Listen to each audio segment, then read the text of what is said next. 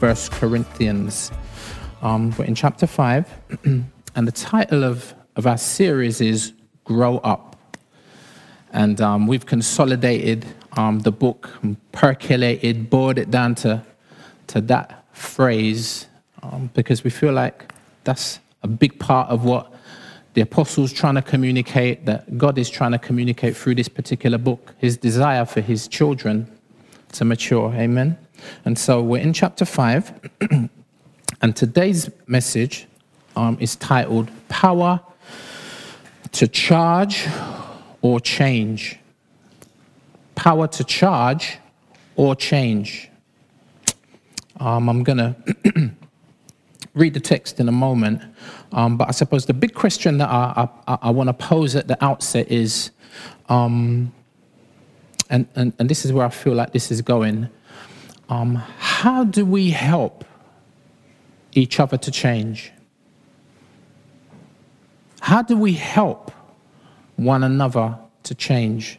And that question, it suggests that not only do those who I'm in contact with, and I'm saying potentially need changing, but it also argues that me, myself, need to change. How do we help one another through that process as we try to encourage one another to grow and to develop? So 1 Corinthians 5, verse 9 to 13. Let's just read the text and then try to jump in by God's grace. I'll pray and then we'll jump in. I wrote to you in my letter not to associate with sexually immoral people. Not at all meaning the sexually immoral of this world, or the greedy and swindlers or idolaters, since then you would need to go out of the world.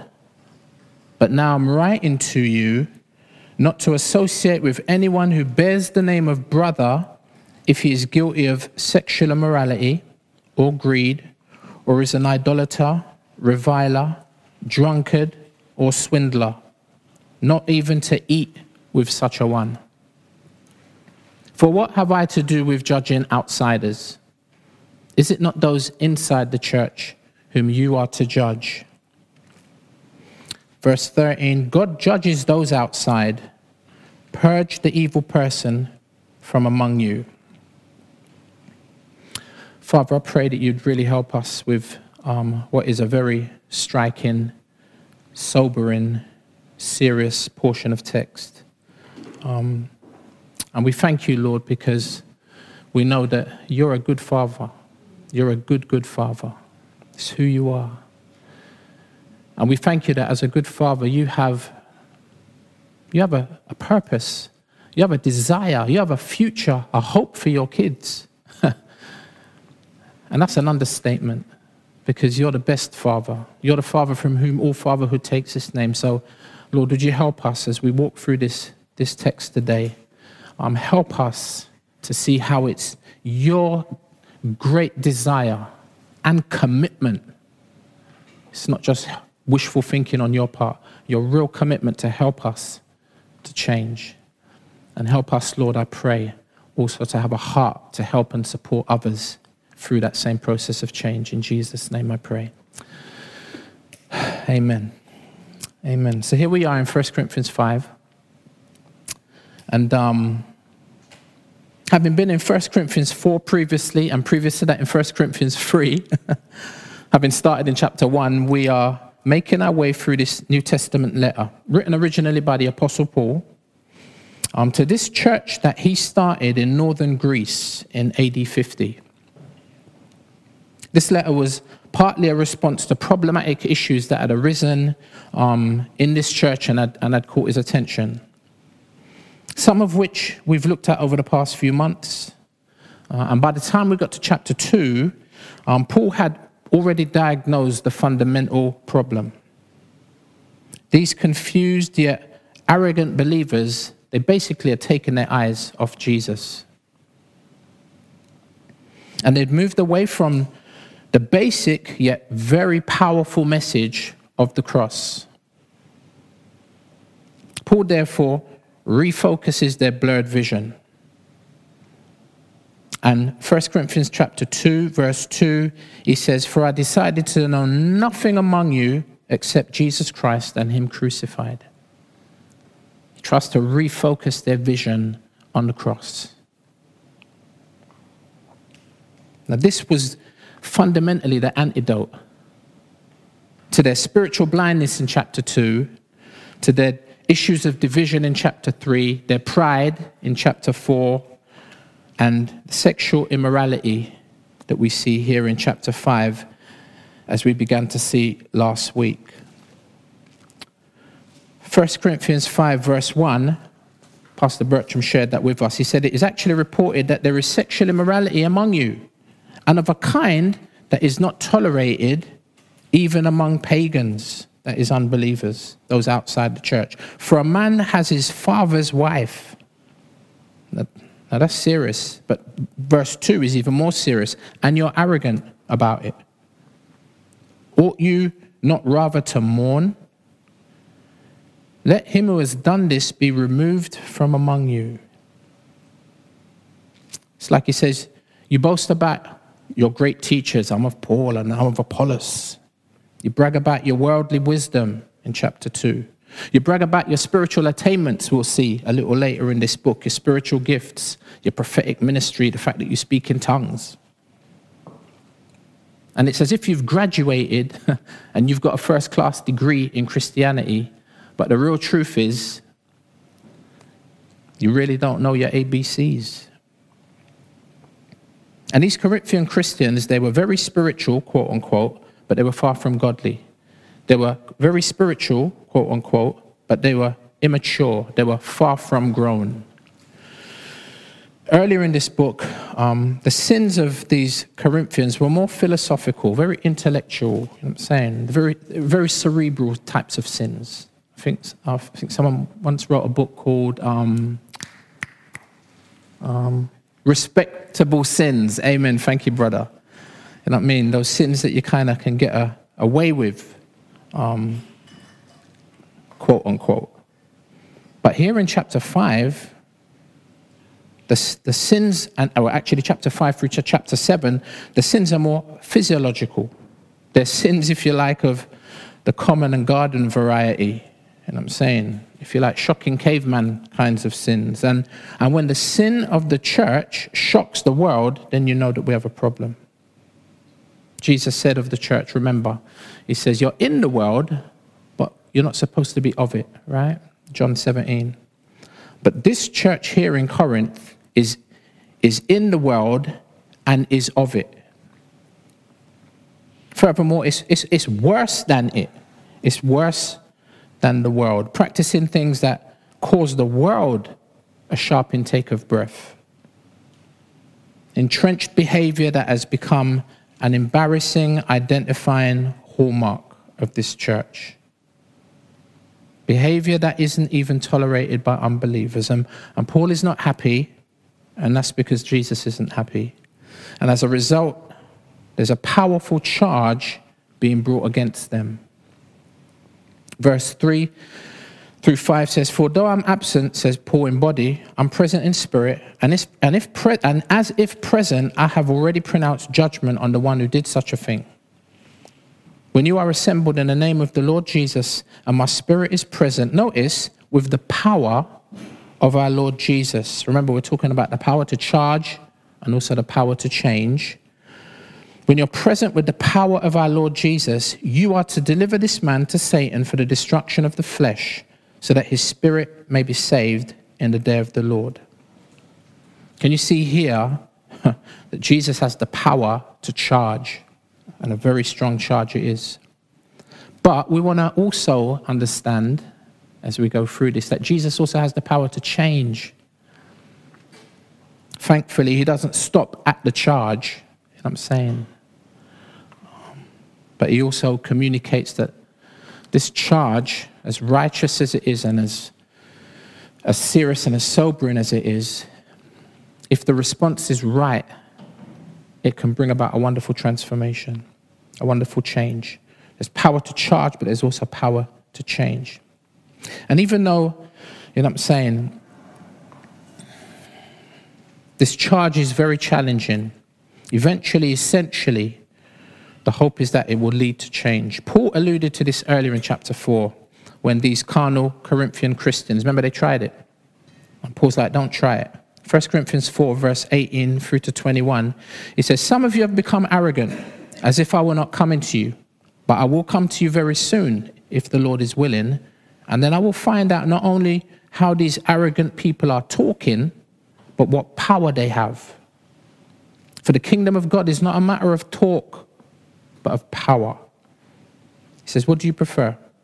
Shall I come to you with a rod of discipline, or shall I come in love and with a gentle spirit? This is that real wait till your father gets home moment. So I remember my mum repeating a well-known Jamaican saying back in the day. She used to say, I hear Sister Judith make some quote. I never heard exactly what it was, but it sounds like one of them familiar like West Indian phrases. But my mum used to say, when father come, the power come. You know what I mean? And it's like you can be running around and ramping and all that, blah, blah, blah. But when your dad gets in, how many of you know it's peak?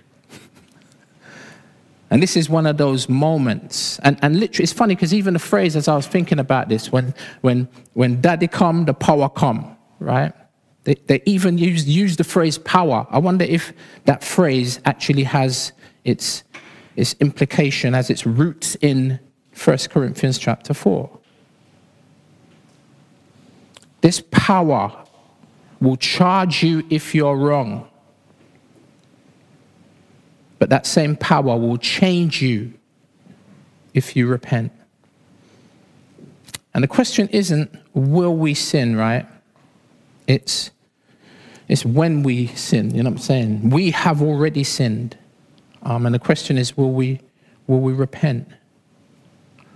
As your father in the faith, says Paul, I'm going to show you some tough love. You're not emulating me, your father, your spiritual father, as good kids should. Unlike Timothy, who's a faithful son, you're not following me, Paul says at the end of chapter 4. You're not following me as I follow Christ, if you like. He's like, I don't know where you picked up these bad habits. And he's like, oh no, yeah, I do. You picked it up from the surrounding culture. And you fast forward 2,000 years to 2020, are things any different today? I mean, amazingly, the church is still here, but still battling with the same stuff. To say that we live in an over-sexualized society would be an understatement, right? There are things that take place in our modern culture that go way beyond the boundaries of the imagination. And these behaviors are celebrated in print, on TV, I'm saying, in music, in film, in magazines, not to mention social media. Nothing seems to surprise us anymore. And I think this is a part of Paul's problem. He's like, yo, it's like nothing no longer has any shock value. You know what I'm saying? No shock factor. And Paul says, what's going on in the world is bad, but what's going on in the church seems to be worse. And it's like these things ought not so to be. It needs to be addressed. It needs to be challenged. There needs to be a charge in order that there might be change. If not, like leaven or yeast, if you're not careful, it will permeate the whole church, and then we're done. Notice again the motivating factor. Pastor Bertram mentioned it last week in verse 7. For Christ, our Passover lamb, has been sacrificed, says Paul. Let us therefore celebrate the festival, not with the old leaven, the leaven of malice and evil. Now this word's going to come up again in our portion at the end. And it's a strong word. You know what I'm saying? He says, let us therefore celebrate the festival, not with the old leaven, the leaven of malice and evil, but with the unleavened bread of sincerity and truth. Paul, in the fashion of an Old Testament prophet, says, you know what, we need to go back in history to learn the important lessons from history. You know, and they say that often we don't learn anything from history. The only thing we learn from history is that we don't learn anything from history. How many of you know we need to look at history so that we might learn those lessons. And he goes back, doesn't he, in time to the Passover, when God's people, 2,000 years before Jesus, originally practiced this ceremony, right, of searching the house for any leaven and then getting rid of it completely and utterly. But there was more to this festival. Remember, it signified God's people leaving Egypt. Remember? Leaving Egypt. Coming out of a place that had manipulated and controlled their lives for 400 years. Some of them knew nothing other than Egyptian way of living. But the time had come where God had delivered them from that.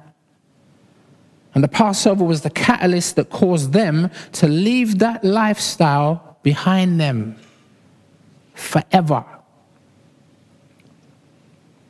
And they killed a lamb and daubed its blood on the wooden doorposts. And Paul says this is a picture of Jesus, the Lamb of God, whose blood was shed and on that same type of wood like the frames of the door. I remember they would have put the blood on the sides and on the top of the door, and the blood on the top would drip down onto the floor. So in one sense, you had the sign of a cross. See, that was pointing to the future. That was pointing to not that lamb that they just slaughtered and shed its blood. It was pointing to the Lamb of God who would eventually shed his blood on the tree, on the cross, for our sins. Paul says this is a picture, the Passover, of the Lamb of God who now sets us free from the world that we were once enslaved in, that we were once enslaved by. Paul's saying, God has set you free. You're separate. You're distinct from that now, forever. Just like the children of Israel came out of Egypt. Can you see that? The Passover. See? Jesus is the one who now sets us free. So then on that basis, why then would we want to emulate those things for which we now should be ashamed? We've been delivered out of the kingdom of darkness and brought into the kingdom of light, right? The portion of text that comes from that quote is from Colossians chapter 1, verse 9 through 14, and it says, "And so from the day we heard," says Paul writing to another church in Colossae, he says, "From the day we heard, we have not ceased to pray for you, asking that you may be filled with the knowledge of his will in all spiritual wisdom and understanding." Why? "So as," verse 10, "to walk in a manner worthy of the Lord, fully pleasing to him, bearing fruit in every good work and increasing in the knowledge of God." See, you can see that same growth and development. Verse 11, "May you be strengthened," notice, "with all power." And we need power to live the Christian life. And although we fall and we fail, God by his grace picks us up. Even though a righteous man or a righteous woman falls 7 times, the Lord will raise them up. And he'll give you power to keep going. Ephesians 6 says, "Be strong in the Lord," and what? "And in the power of his might." God graciously provides us with what we need, and I'm saying in order to fulfill that call, in order for us to be a reflection of his character and his nature as his children, right? Verse 11 goes on, Colossians 1, getting carried away. "May you be strengthened with all power according to his glorious might, for all endurance and patience with joy, giving thanks to the Father who has qualified you to share in the inheritance of the saints in light." Notice, he has delivered us from the domain of darkness and transferred us to the kingdom of his beloved Son, in whom we have redemption, the forgiveness of sins. He forgives our sins, brings us in, and then begins a work to change and transform us, to make us look more like him and less like what we used to. There's this thing, there's a term that theologians use, it's called continuity and discontinuity. And basically, there are things in the Old Testament that continue through into the New Testament, but then there are things I should have said it the other way around. There are things in the Old Testament that are discontinued and don't come into the New Testament, and then there are things in the Old Testament that do continue into the New Testament. discontinuity and continuity. So in terms of discontinuity, you couldn't eat shellfish, you know what I'm saying, at least in those early parts of the Pentateuch. God's people couldn't eat pork, you know what I'm saying. You couldn't have a tattoo. Literally, it says you do not mark your skin for the dead in Leviticus. You know, like have a tattoo that says mum, you know what I'm saying, the date of her death. You couldn't do that. Sorry, you couldn't do that then, but there's no stipulation against that now. Now, whether it's a wise thing to do, you know what I'm saying, it's neither here nor there, but we can't legislate against someone getting a tattoo. I talk about it all the time. Don't ever ask me if you should get a tattoo, because I will tell you no. But I won't point you to the Bible and say, because the Bible says. You know what I'm saying? Because one of them things that are discontinued, just like eating shellfish, just like eating pork. But then there are things that continue from the Old Testament, like stealing. Stealing was wrong in the Old Testament. Guess what? Wrong in the New Testament. It's one of them things that... Worshipping idols, wrong in the Old Testament, still wrong in the New Testament. We can draw for Bible. You know what I'm saying? When your car becomes more important than anything else. You know what I'm saying? When, you know what I'm saying, your house becomes more important to you than anything else. When a partner becomes more important to you than anything else. And we begin to idolize them things. We can draw for the text on that. You know what I'm saying? And convict one another on that basis. Charge one another on that basis. And adultery. Wrong in the Old Testament, it's wrong in the New Testament. Fornication, wrong in the Old Testament, wrong in the New Testament. And look, here's the text that argues that that fact is true. There's no change on adultery and fornication and illicit sin. It's still illegal. You're still only allowed to have sex with your wife. You're still only allowed to have sex with your husband. Anything outside of that heterosexual married relationship is a sin. The spotlight, let me just hasten to add, the spotlight doesn't just fall on homosexual sin, but also on heterosexual sin, like adultery, which is sex with someone else, sex with someone other than your spouse. And then fornication, which is sex with someone that isn't your spouse. At one point, sexual immorality was, you know what I'm saying, our practiced and preferred lifestyle if we got saved later on in life, right? It's how we used to do. I mean, it's what everybody else does in the surrounding culture. You know what I'm saying? But not anymore, right? It's not our preferred lifestyle. Come on now, you know the kind of drama that it used to get us into. I noticed I put myself in there because I got saved when I was like 21, 22. I know the drama that sexual immorality got me into. You know what I'm saying? And it's crazy, isn't it? Because especially with this particular sin, it looked so sweet and sugary on the surface. And it reminded me of a song by Timothy Brindle, who's a rapper from the States, from Philly. I think he's based in Philly. Timothy Brindle said, "Sin is like excrement covered in whipped cream." My man, he's done this song. It's called "Let's Kill." He said, "Let's kill sin." Let me just give you a couple bars from that tune. He says, "Yo, let's begin the discussion because Tim is disgusted with sin. It's destructive. I'll give the instructions. It's not just a suggestion. Sin is nothing to mess with. Plus, it's deceptive. Sin is like, my man says, sin is like excrement covered in whipped cream. It looks sweet, but we've discovered its sick scheme. Its lavish passions has attractions that are acting like they give satisfaction. It seems that it has more to offer than the Lord who brought you, but is sure to drop you. It's disappointing.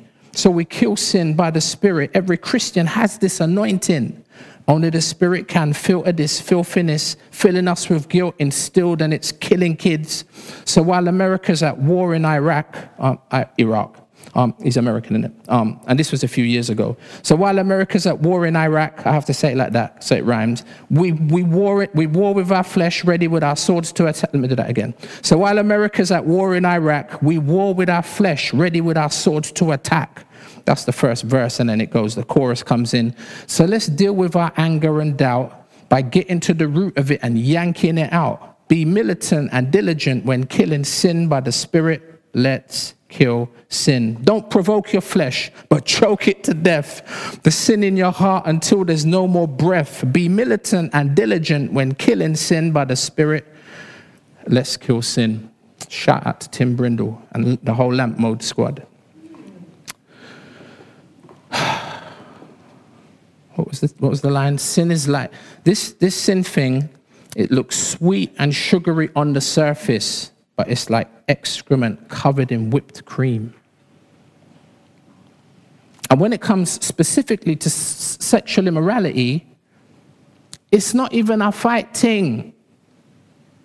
Like my man in the song is talking about, let's kill sin, like fight with it. When it comes to sexual immorality, it's not even a fight thing. It's a fleeting. I remember there was another tune. Remember Pastor E back in the day? Temptation fleeting, you know. Flee. Don't even try fight it. It's not a fight thing. It's a fleeting. You don't fight, you flee. You see, you're not strong enough. Run. That's all you must do. Like Joseph was a classic example of that in the Old Testament. Joseph was on a fleeting. Do you remember when Potiphar's wife wanted him so bad, and she cornered him one day. You know, she threw herself on him. You know what I'm saying?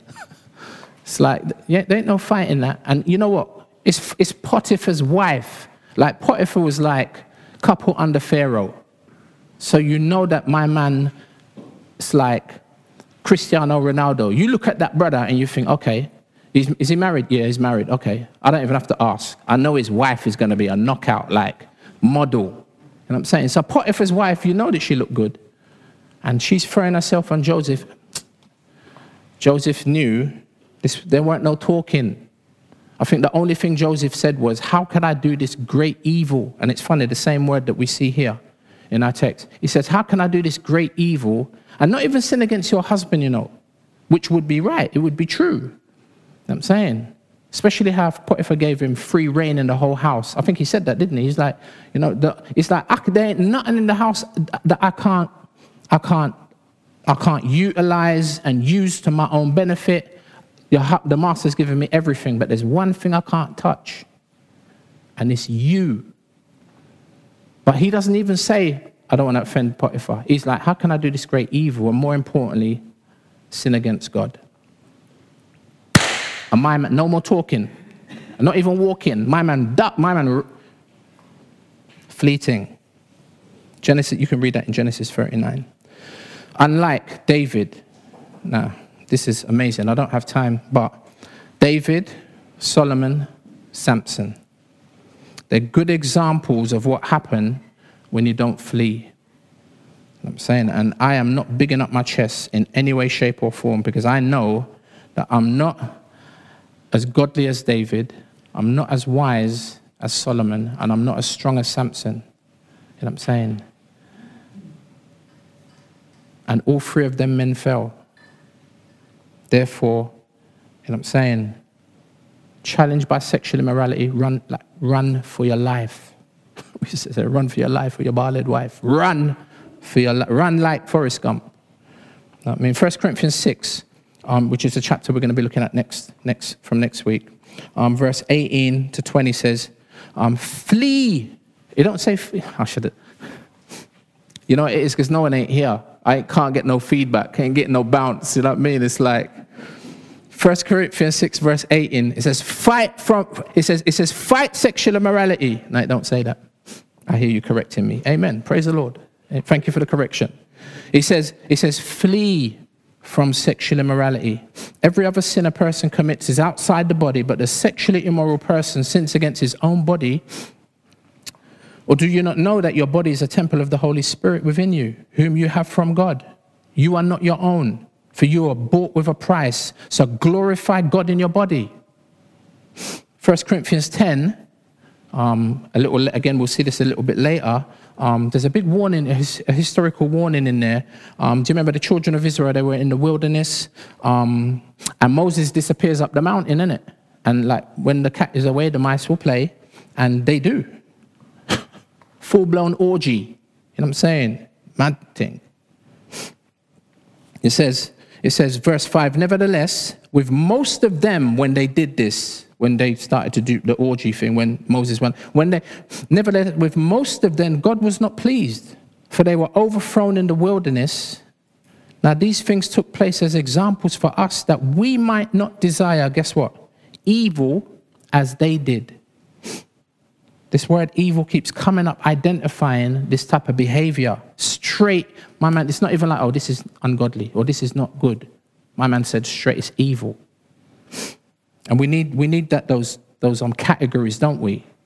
To remind us just about the seriousness of it. That we might not desire evil as they did. Verse 7, do not be idolaters, as some of them were, as it is written. The people sat down to eat and drink and rose up to play. That's Bible talk for they were linking, swapping, swinging. Love Island in the wilderness. Verse 8, it says, we must not indulge in sexual immorality as some of them did, and 23,000 fell in a single day. Verse 9, we must not put Christ to the test, as some of them did, and were destroyed by serpents. And it's funny, isn't it? Because they're behaving like the serpent, the original serpent, in this fashion. You know what I'm saying? Come on now. Let's just call it what it is, isn't it? They're behaving like, so God sends them serpents to bite them, to sting them. And some of them died. It says, we must not put Christ to the test, as some of them did and were destroyed by serpents, nor grumble. Wow. I'll be like, wow, grumbling is in there right next to sexual immorality. I'm like, oi, okay. Nor grumble, as some of them did and were destroyed by the destroyer. Now, these things happened to them as an example, but they were written down for our instruction, on whom the end of the ages has come. I've got to be careful not to try to exegete this, because we're going here soon, you know what I'm saying? Therefore, let anyone who thinks, and this is the big point, verse 12, therefore, let anyone who thinks that he stands take heed lest he fall. I mean, if that can be any of us, you know what I mean? None of us are strong enough in ourselves. We need that power that comes from God, that enables us, that empowers us, that, you know what I'm saying, to live this way, because in ourselves, we will revert naturally, carnally, back to that animal instinct that we all have. Come on now. Therefore, may God help us to rather than think that we're strong and that we can stand, take heed lest we fall. 1 Thessalonians 4, verse 3 to 8 says, for this is the will of God, your sanctification, that is your separateness, your set-apartedness, your distinctness. You know what I'm saying? That you abstain again from sexual immorality. That each one of you know how to control his or her own body in holiness and honor, not in the passion of lust like the Gentiles who do not know God. You see the distinction? It's fair enough they don't know God, innit? So, hey. It's like you and me, before we were Christians, like we never knew God. So that's how we used to find, based on our animal-based instincts. You know what I mean? Verse 6, that no one transgress and wrong his brother in this matter, because the Lord is an avenger in all these things. Again, he has the power to change, but he also has the power to charge, right? As we told you beforehand and solemnly warned you, for God has not called us for impurity, but to holiness. Again, that word is the same as sanctification in a sense. It means just distinctness, set-apartedness. You're special, you're different, you're unique and unusual. You know what I'm saying? Let there be a contrast. You know what I'm saying? For God has not called us for impurity, but in holiness. Therefore, whoever disregards this, disregards not man, but God, who gives his Holy Spirit to you. And this all goes way back, doesn't it? I mean, this is New Testament. We've pointed about a little bit in the Old Testament, Leviticus. But this goes all the way back to Genesis 2, doesn't it? Adam and Eve. You know what I'm saying? Adam had Eve, who was his wife. And any relationships outside of that, sex is sacred. Now, more about that when we get to chapter 6 and particularly chapter 7. But the incident here is this guy, this son, is now involved in a relationship with his stepmother. if it could be, just looking at, what's there in the text on the surface, digging a bit deeper, it could be that Dad's first wife had died, right? And he remarries, his second wife. And his big son from the first marriage catches feelings for his father's new wife and vice versa. And then they both indulge in a sexual manner, don't they? And the son with his stepmom now mashes up the relationship that Dad had with the woman. It's like, can you imagine the drama? I suspect, because of the drama, the son probably moves in with the stepmom, and they're now living together. And now the son is in what seems like an ongoing relationship, an underlying ongoing relationship with a woman that's not his wife. Furthermore, it's his dad's wife. It's messy, right? Leviticus 18 verse 8 says, "Do not have sexual relations with your father's wife. That would dishonor your father." I mean, if the son went on to have a son, how does a son relate to his granddad? It's a mess. And it's crazy because the sin is one thing, right? But the church's toleration of it is another. And this is what really winds Paul up. He says this ain't cool. And this isn't something that, and it's crazy because this isn't something that these believers didn't know, that they can't plead ignorance. Verse 9, he says, "I wrote to you before in my letter previously." And so not only not do it, like the sexual immoral thing, verse 9 continues, he says, "and not to associate with sexually immoral people." Now, I think there has to be a distinction made between, a one-off slip, and that's why I highlighted and said it twice, an ongoing, medium to long-term sexual relationship. Anyone can slip up in it. And a big part of the thing is, what's your response when you slip up? And then, what is the response of the church to your response, right? I remember my mum telling a story. So my mum grew up in Jamaica, and she spent a lot of her youth in church. I think she got saved quite young. I think originally she was in a Catholic church, but then there was a minister that came from Canada to Jamaica, I think related to Coke Chapel in Kingston, but planted a church in Old Harbour, which is where my mum lived and kind of grew up. She was in Kingston for a little while, and then, no, tell a lie, she grew up in Kingston. Lord, my mum's probably watching this and thinking, Robbie, she's going to tell me off later. But let me get to the point. The point is, she was going to this church, yeah? She got saved. She came out of the Catholic church and got saved proper. Yeah, because this woman came over as an evangelist to Jamaica, and, it's going to bun me, I can't remember her name. Miss Vin came over from Canada, Canadian missionary, and pretty much started a church and began to, my mum, it was close to my mum's house. My mum got involved. She got saved and started going to this church. And while she's in this church, she had a good friend, and her and this good friend and another friend used to sing on the choir together, and they used to serve in the church and serve in the Sunday school, right, / children's ministry. And then my mum's friend, she was a good girl, and she was a virgin, and some man come inveigle her and get mixed up with her, and she had sex one time, and she got pregnant. And although she was repentant, you know what? She was immediately excommunicated from the church. I remember my mum telling me that story a number of times, and I'm like, boy, Mum, that's harsh. It was a one-off. Now, it's not right. It's completely wrong. But she was repentant. It's not something that she wanted to do and run up and down and go live that life. That was not her life. She never knew that life. If anything, they should have gone and strung up the brother that done it, really. But my point is, There's a difference between kind of a one-off slip and you know what I'm saying, and how do you respond when you've done that? If you're mash up and like, my gosh, what have I done? You know what I mean? Then, you know what I'm saying, there's grace there, innit? And there might be a mess. But I'm saying it's like, it's completely different to when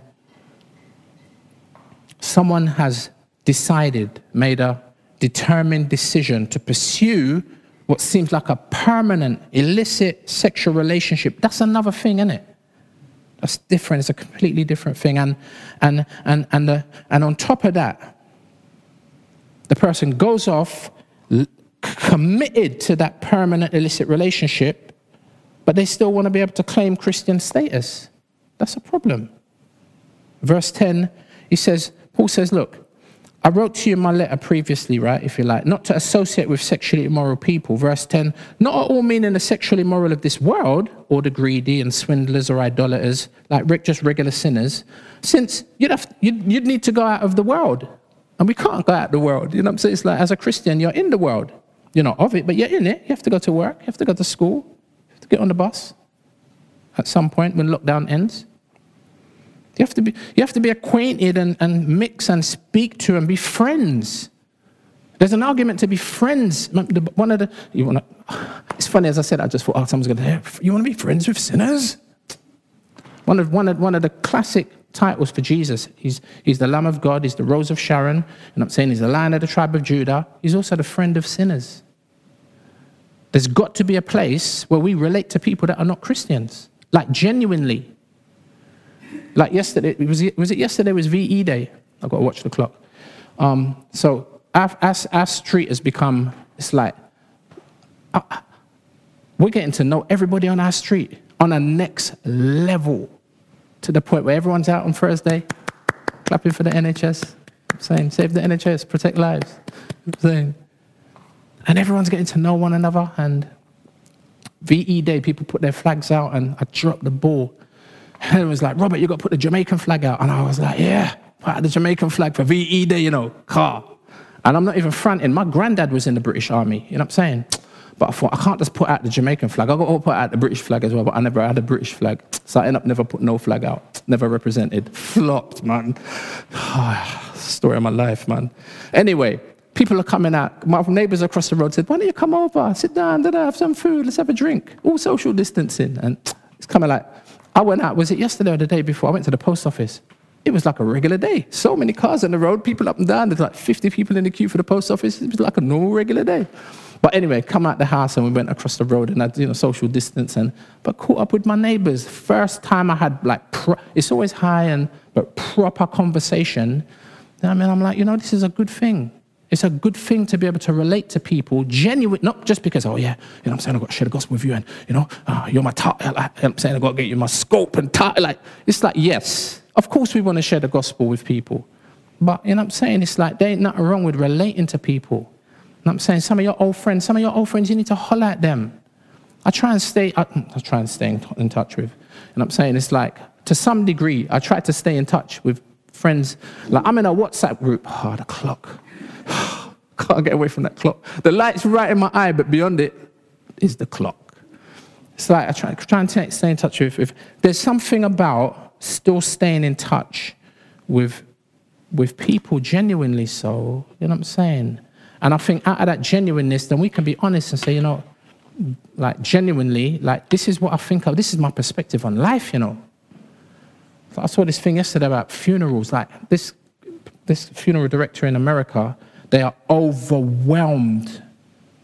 They're doing something like 12 funerals a day. You know what I'm saying? And he said, it's overwhelming. And we can't, in the midst of having a drink and having a laugh and going to the pub and working with our colleagues, in the midst of all of that, you know what I'm saying? I say it in the back of our mind, really in the forefront of our thinking is, you know what I'm saying? I want to share with you, like, how do you see life? Well, this is, okay, cool. Well, how do you see life beyond this life? Especially with all these, with so many people, like, you know what I'm saying? But I think people know when you're being genuine, innit? Yeah, we can have friendships. That was a long old spiel on one point that probably wasn't necessary. I don't even know where I am now.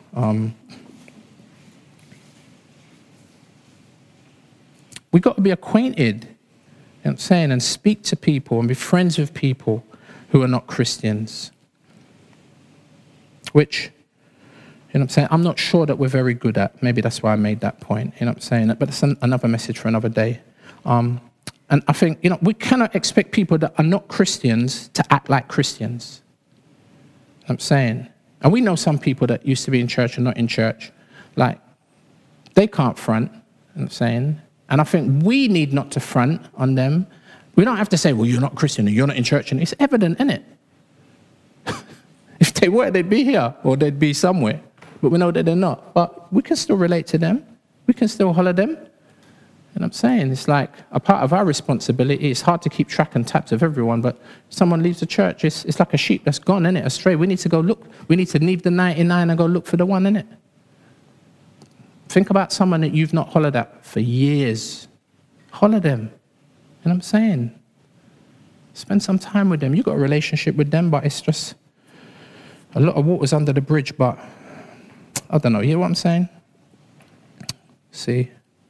So Paul is, I think so he's not saying don't relate to people that are not Christians, otherwise you'd have to come out the world, which is a madness. You know what I'm saying? But what Paul is saying is if a person claims to be a believer, claims to be a Christian, but then lives a life that contradicts or isn't consistent with that claim, they cannot continue to be accepted in the beloved. We want them in. We want you close. But if they've opted out by their behavior, verse 13, by their evil behavior, verse 13, by their sinful behavior, then we can't support that, innit? And notice, they have opted out. I mean, if you know, it's like they've made a choice, you know what I'm saying, to break the rules, if you like. And you can't break the rules of the fraternity and then expect to be a part of the fraternity. That doesn't make no sense.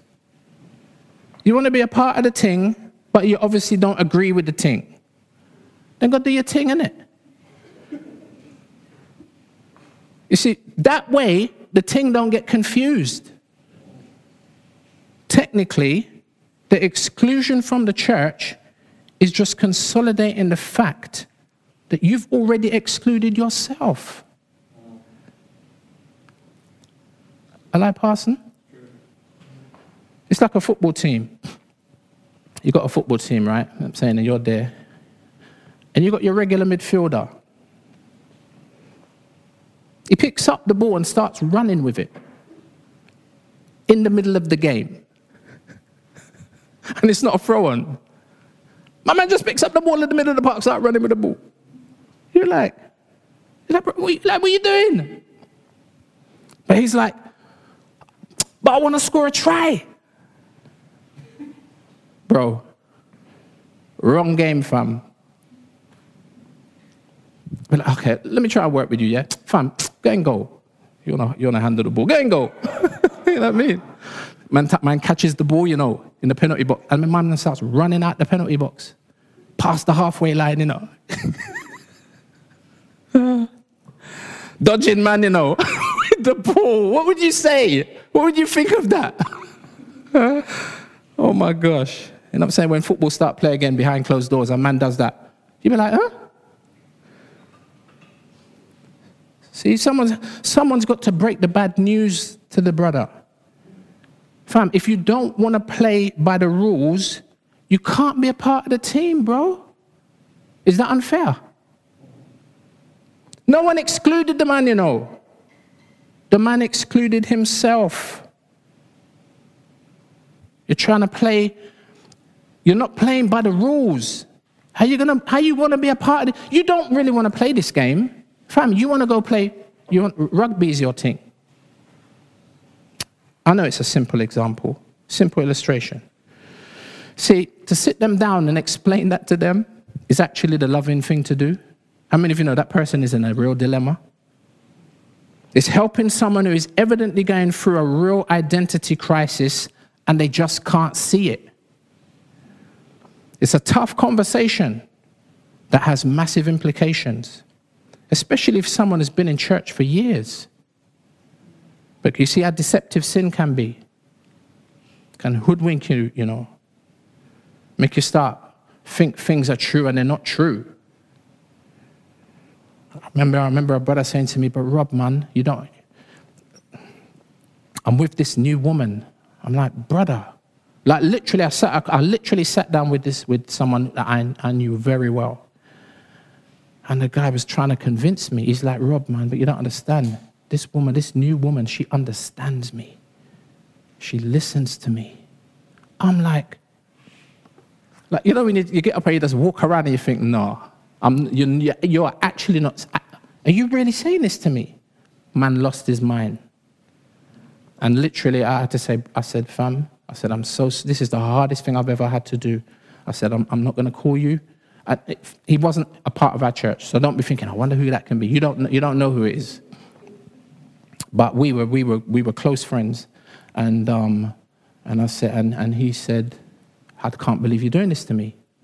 And I said, but I'm telling you, this is where the deception of the sin can get you to think. Completely lost the plot. You know what I'm saying? And I left and I got in my car and I had tears in my eyes because I just couldn't believe, you know what I'm saying, just how far the brother had gone. It'd be like David, innit? Remember when David sinned? David lost his mind, innit? Man sent a letter to go kill the guy before, bring the guy home, get the guy drunk, send him home so that he can sleep with his wife to cover up the pregnancy. And that never worked, so he had the guy killed, he had the guy murdered. You know what I'm saying? This is where it could take you. And thankfully, I don't know how long it was, 6 months or a year down the road, my friend hollered me and said, I don't know what I was thinking. And he said, what you did was one of the hardest things I've ever experienced, but it was actually the best thing that could have ever happened. Thank you. You know what I mean?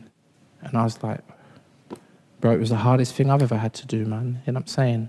And gratefully, the Lord worked miraculously and completely transformed the brother and his marriage. Thankfully, his marriage was saved.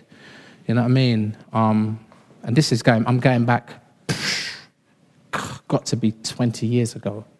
You know what I mean? But obviously, you can't forget something like that. Tough conversation. Massive implications, especially if someone's been in church for years, but it's necessary. And the thing is, unlike football, this ain't a game. This Paul right in here in chapter 5 is beautiful. This is loving. He's the same guy that writes chapter 13 later, talking about love. No one ain't hating, but there just ain't no debating. Verse 4. When you are assembled in the name of the Lord Jesus, and my spirit is present with the power of our Lord Jesus, this is the power to charge, you are to deliver this man to Satan for the destruction of the flesh, so that his spirit may be saved in the day of the Lord. Now, is Paul saying, boy, send this man out so that the devil can just kill him? It might lead to premature death. You know what I'm saying? If the person continues to be rebellious, and I think Samson is a good example of that. You know what I mean? But I think the destruction of the flesh, it's probably more to do with, I heard someone describe it like this. They said, the flesh is old pre-Christian software.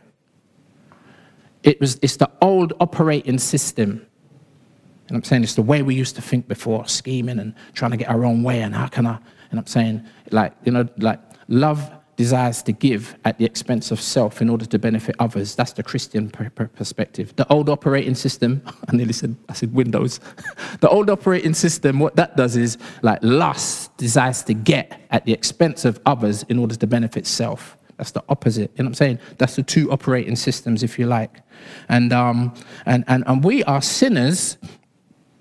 This is deep. We are sinners not just by choice, but by nature. It's in our DNA, if you like. You know what I'm saying? There's something deep-rooted. Like, again, computer language, I think this is right. Sam will correct me if I'm wrong. You know what I'm saying? We've got deep, corrupted root files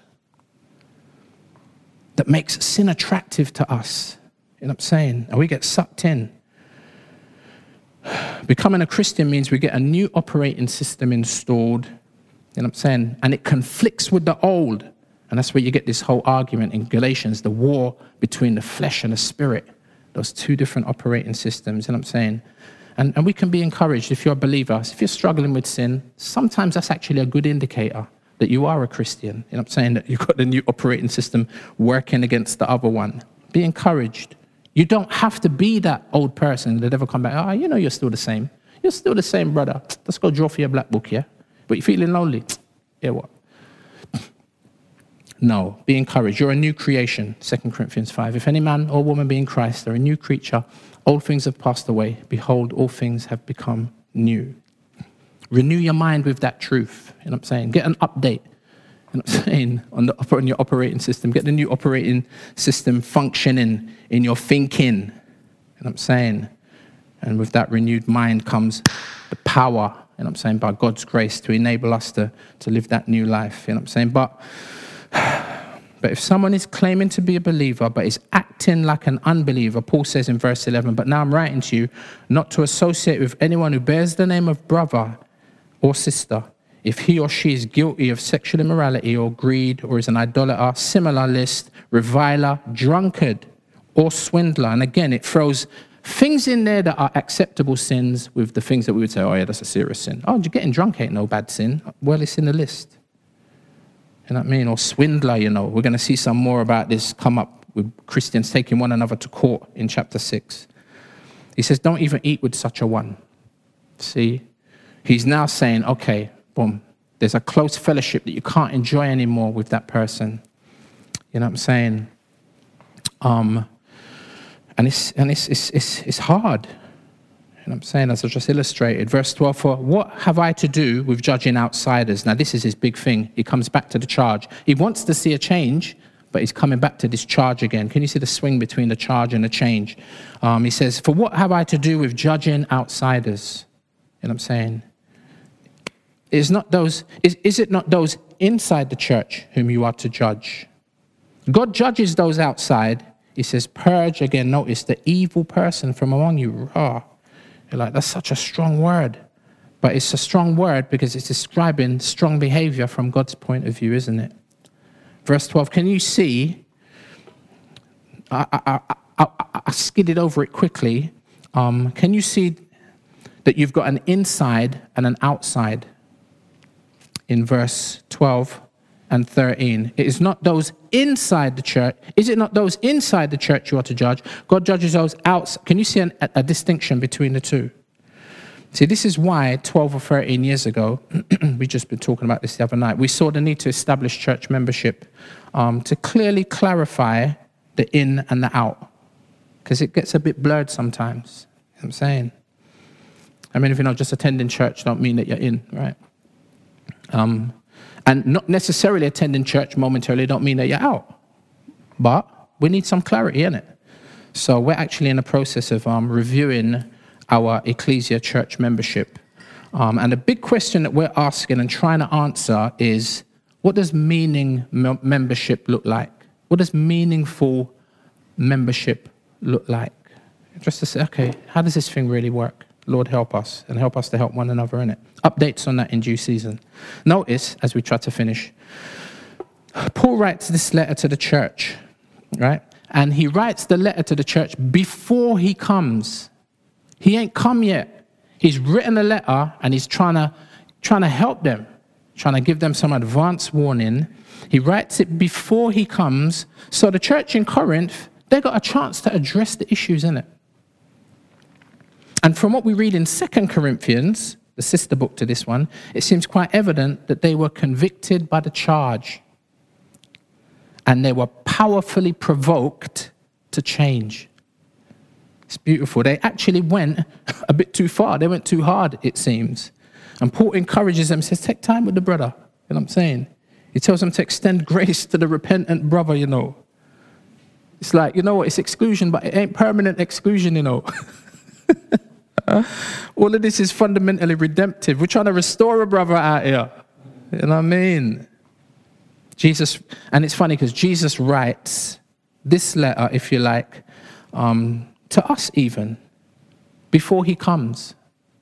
It's a little bit like Revelation 2 and 3 when he writes the letters to the churches in Ephesus, Smyrna, Pergamum, Thyatira, right? The churches in Revelation. He writes them letters, and they're love letters.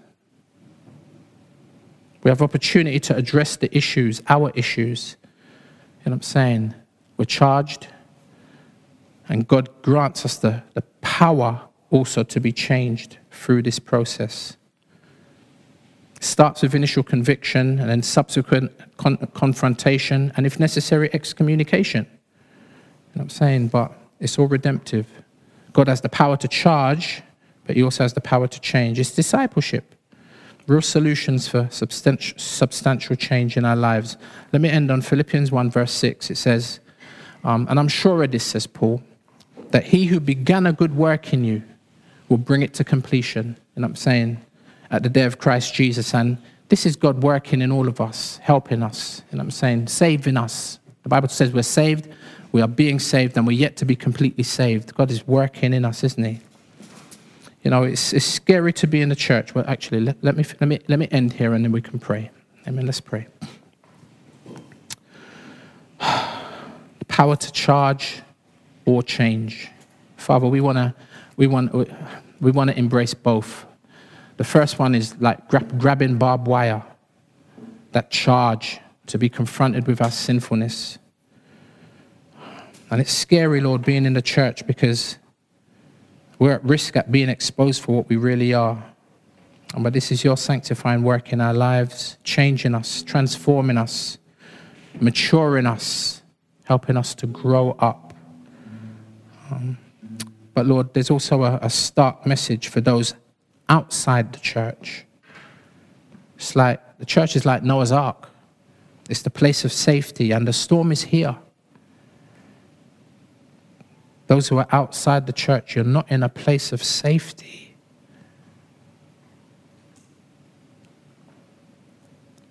Why won't you become a member of the church? Why you want to break the rules and play for the other team? It's a game that inevitably you will lose. Come join the winning team. It's a hard team to be on because there's confrontation and challenge and rules to abide by, and I say abide by, not to be saved, but when you come in, there's a way the game is played. And it makes sense. It makes complete sense. And there's a beauty to it. It's a beautiful game. But it's a serious and a sobering game. Lord, I pray that you'd help us. Help those of us in the church, Lord, to love those who are outside the church. Because that was who we used to be. And Lord, I pray you'd encourage those who are outside the church to come inside the church and embrace, Lord, that charge and admit to their sin, admit to our sin, but then also embrace your power that can transform us, that can change us. In Jesus' name, amen.